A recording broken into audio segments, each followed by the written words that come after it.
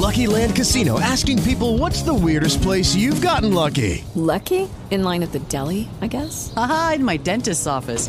More than once, actually. Do I have to say? Yes, you do. In the car before my kids' PTA meeting. Really? Yes. Excuse me, what's the weirdest place you've gotten lucky? I never win and tell. Well, there you have it. You can get lucky anywhere, playing at LuckyLandSlots.com. Play for free right now. Are you feeling lucky? No purchase necessary. Void where prohibited by law. 18 plus. Terms and conditions apply. See website for details. Blog Talk Radio. Hello, Nats Town. Welcome to Nats Nightly, sponsored by the District Sports page and FederalBaseball.com. This is Patrick Reddington from Federal Baseball. I'm hoping I'm going to be joined in a moment here by Dave Nichols from the District Sports page, who is yet to call in. Well, we'll start without him. The Nationals drop a 3-2 decision to the New York Mets tonight in Citi Field. Took a 2-0 lead into the seventh inning before Lucas Duda hit his 2-1 lead into the seventh inning before Lucas Duda hit his second home run of the night, ends up doubling in the winning run.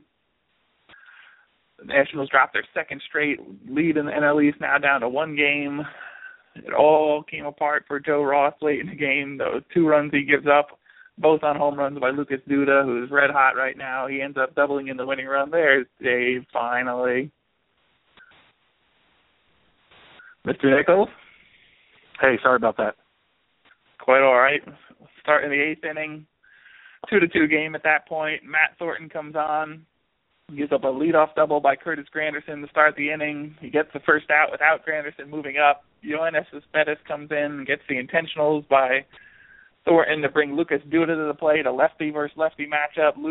Duda 2 for 2, 2 home runs at that point, 298, 353, 543 line versus left-handed pitchers in 102 plate appearances so far. It's an opposite field double, 3-2 Mets over Jason Worth's head to bring in the go-ahead run. I did note on Twitter as well that it's apparently making some people angry that Yoenis Cespedes has a 183, 236, 329 line against left-handed pitchers this season. What do you think about Matt Explique play is what I have in my notes here. Explain this decision by Matt Williams to walk Yoenis Cespedes to get the Lucas Duda. Not a favorable matchup with the way Duda's hitting left-handed pitchers so far this season.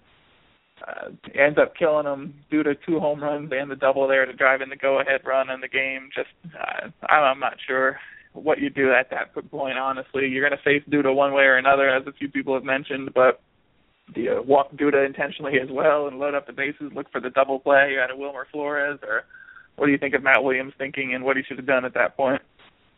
Well, there were certainly a lot of things going on, a lot of moving parts in that whole sequence.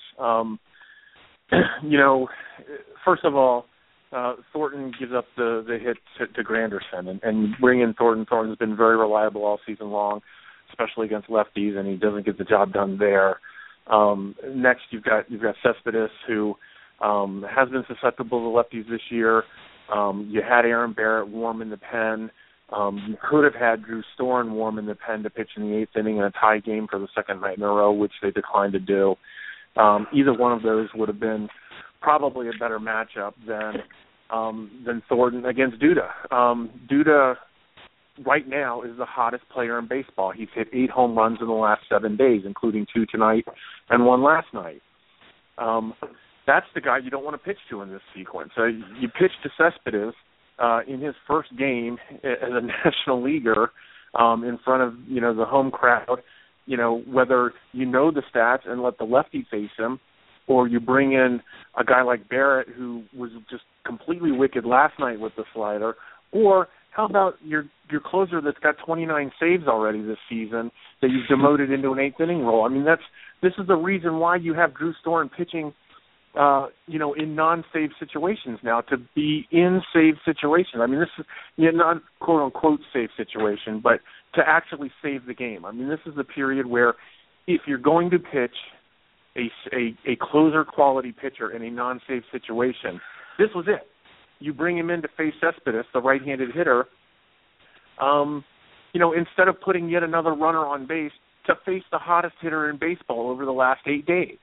It's absolutely confounding that in these games where the Nationals aren't scoring a whole lot of runs and every mistake physically and mentally is being magnified, the Nationals keep coming out on the wrong end.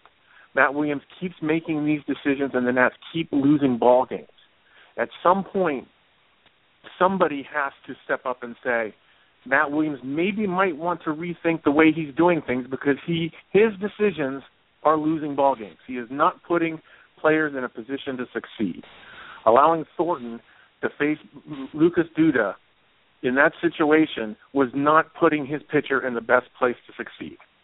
He could have done a lot of things up until that point to change the outcome of the game, but he let them go the way that they were going, specifically to get that matchup, to have Duda, the hottest hitter in baseball, face a left-hander who he has crushed left-handed pitching all season long.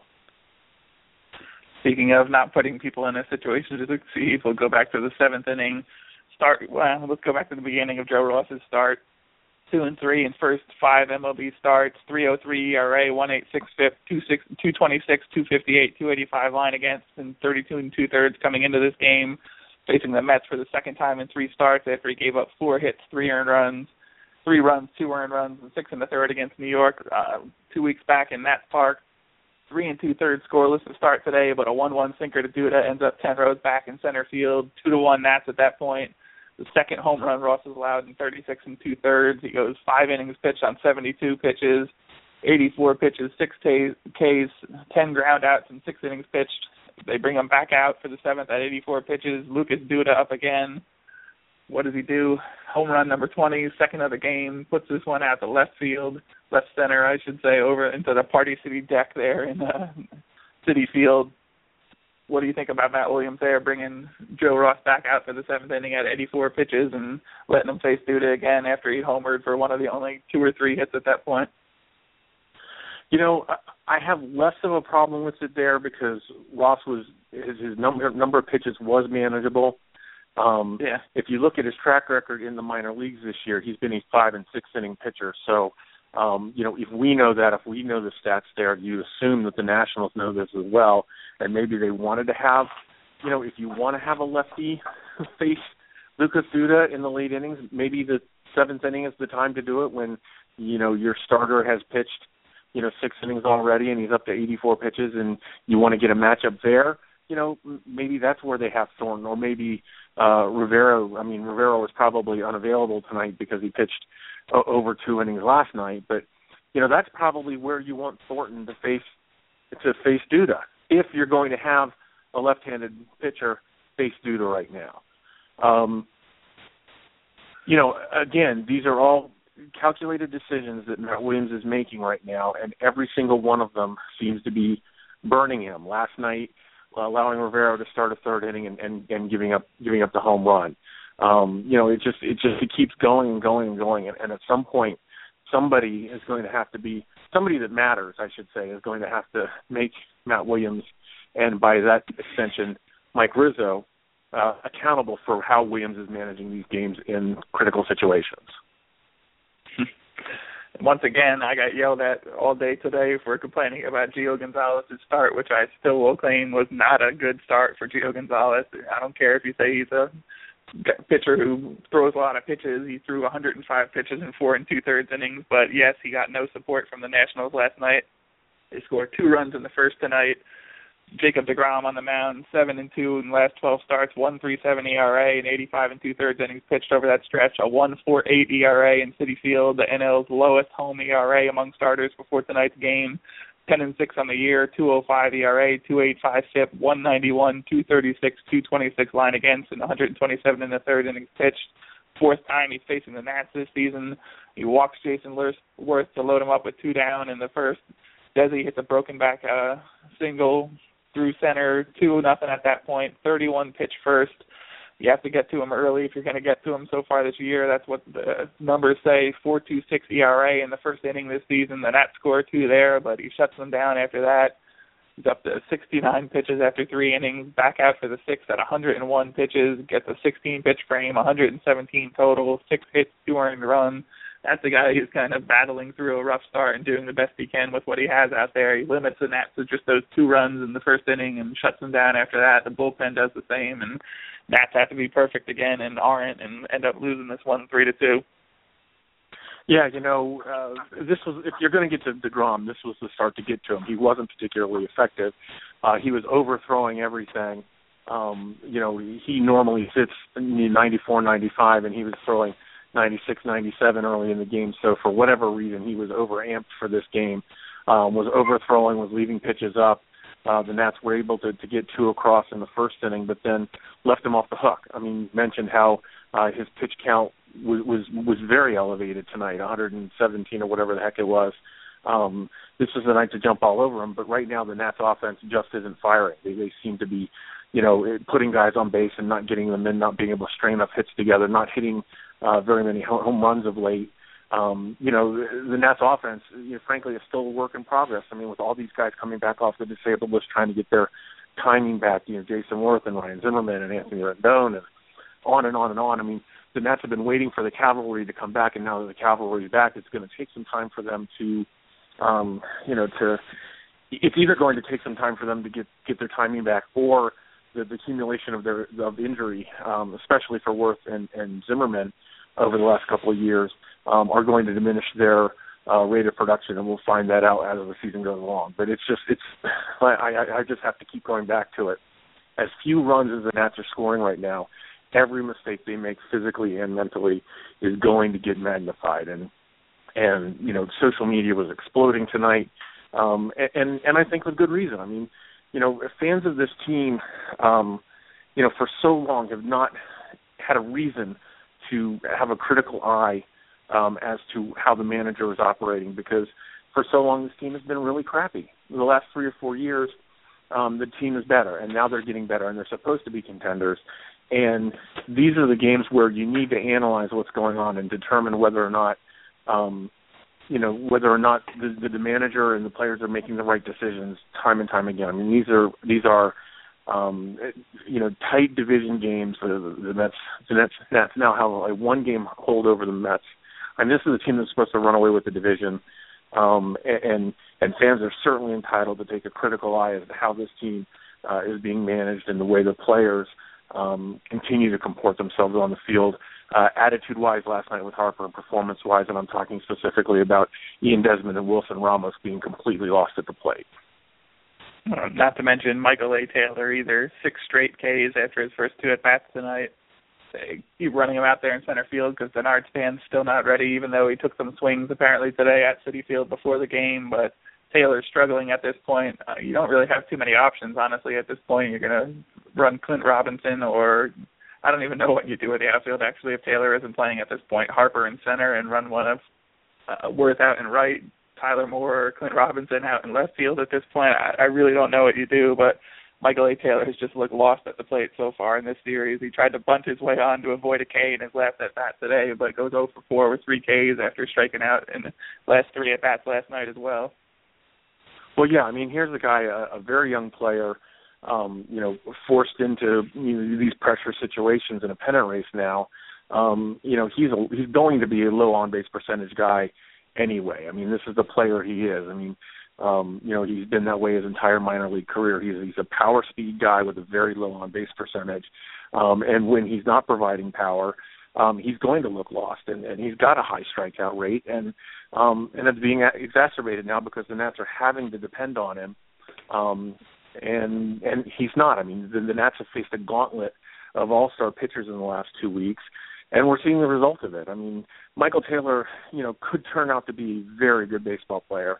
I think he's going to be a tick below very good. I think he's going to be a pretty good baseball player. I think he's going to be a multi-year starter, but there are a segment of Nats quote-unquote scouts and fans that think that this guy's the second coming of Bryce Harper, I suppose. But he's a high strikeout guy, low on-base percentage, and he's struggling right now against some of the better pitchers in the National League.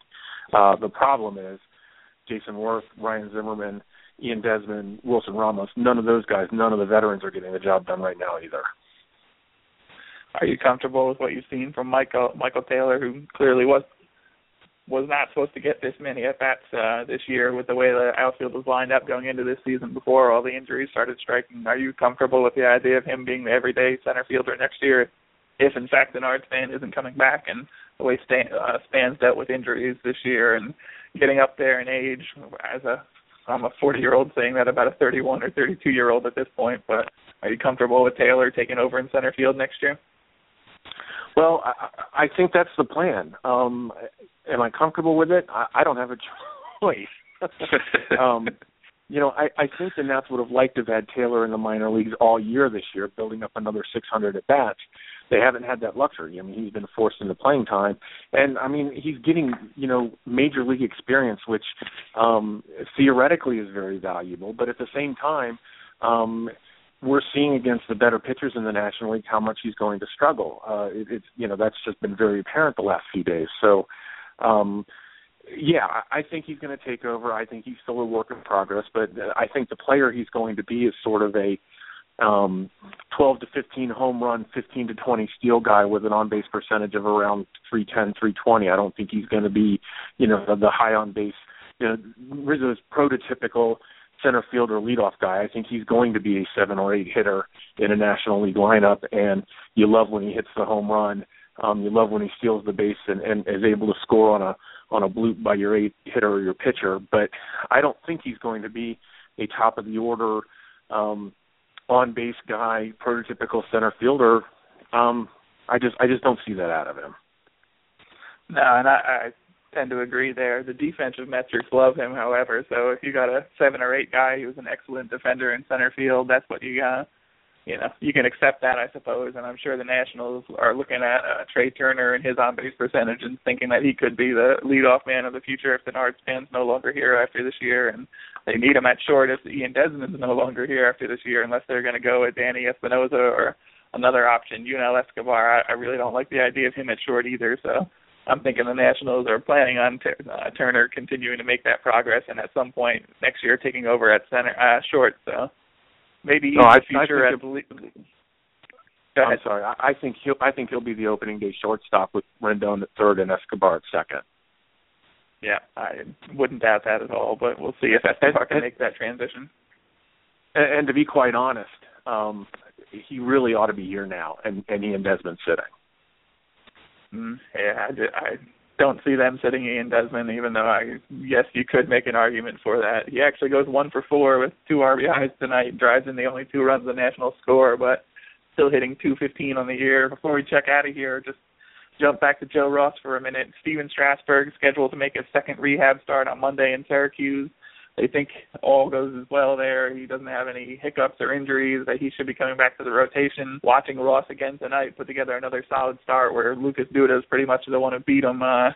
Watching Doug Fister his last couple outings, I don't honestly think there's any possibility that they're going to keep Ross up and do something different with Fister, but would you consider it at any point? And just watching the way Fister struggled to keep his ball down, we saw a little bit of that from Ross tonight, but he's definitely been putting up better numbers and looked better on the mound than Fister has all season. Well, they're not going to do that. Right. You can look at it and say Fister's going to be a free agent next year. Why not make the switch? Ross has been more productive than Fister. He's obviously been more productive than Strasburg, but they're not going to bench Strasburg for Joe Ross at this point. It's unfortunate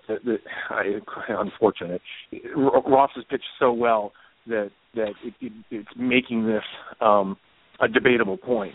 But they're not going to knock Fister out of the rotation, even though maybe they should. Yeah, I tend to agree, like I said, with the caveat going into that question. But Joe Ross has certainly earned a spot, in it, if not this season, at least next season with what he's done so far. And you hope he can continue that because he's looking like a good 3-4 starter going ahead here with the rotation the Nationals have together. So we'll see if they can get one tomorrow. Series finale, 8 o'clock on ESPN, Zimmerman versus Syndergaard. It doesn't get any easier for the offense here. 54-48. 1-game lead in the NL East after the loss tonight. Nats Nightly, sponsored by the District Sports page and federalbaseball.com. Hopefully it'll be a less ranty show tomorrow on both of our ends if the Nationals come out on top on that one. Talk to you tomorrow, sir. Sounds good. Doghouse says go Nats, and subtweetings for jerks. See ya.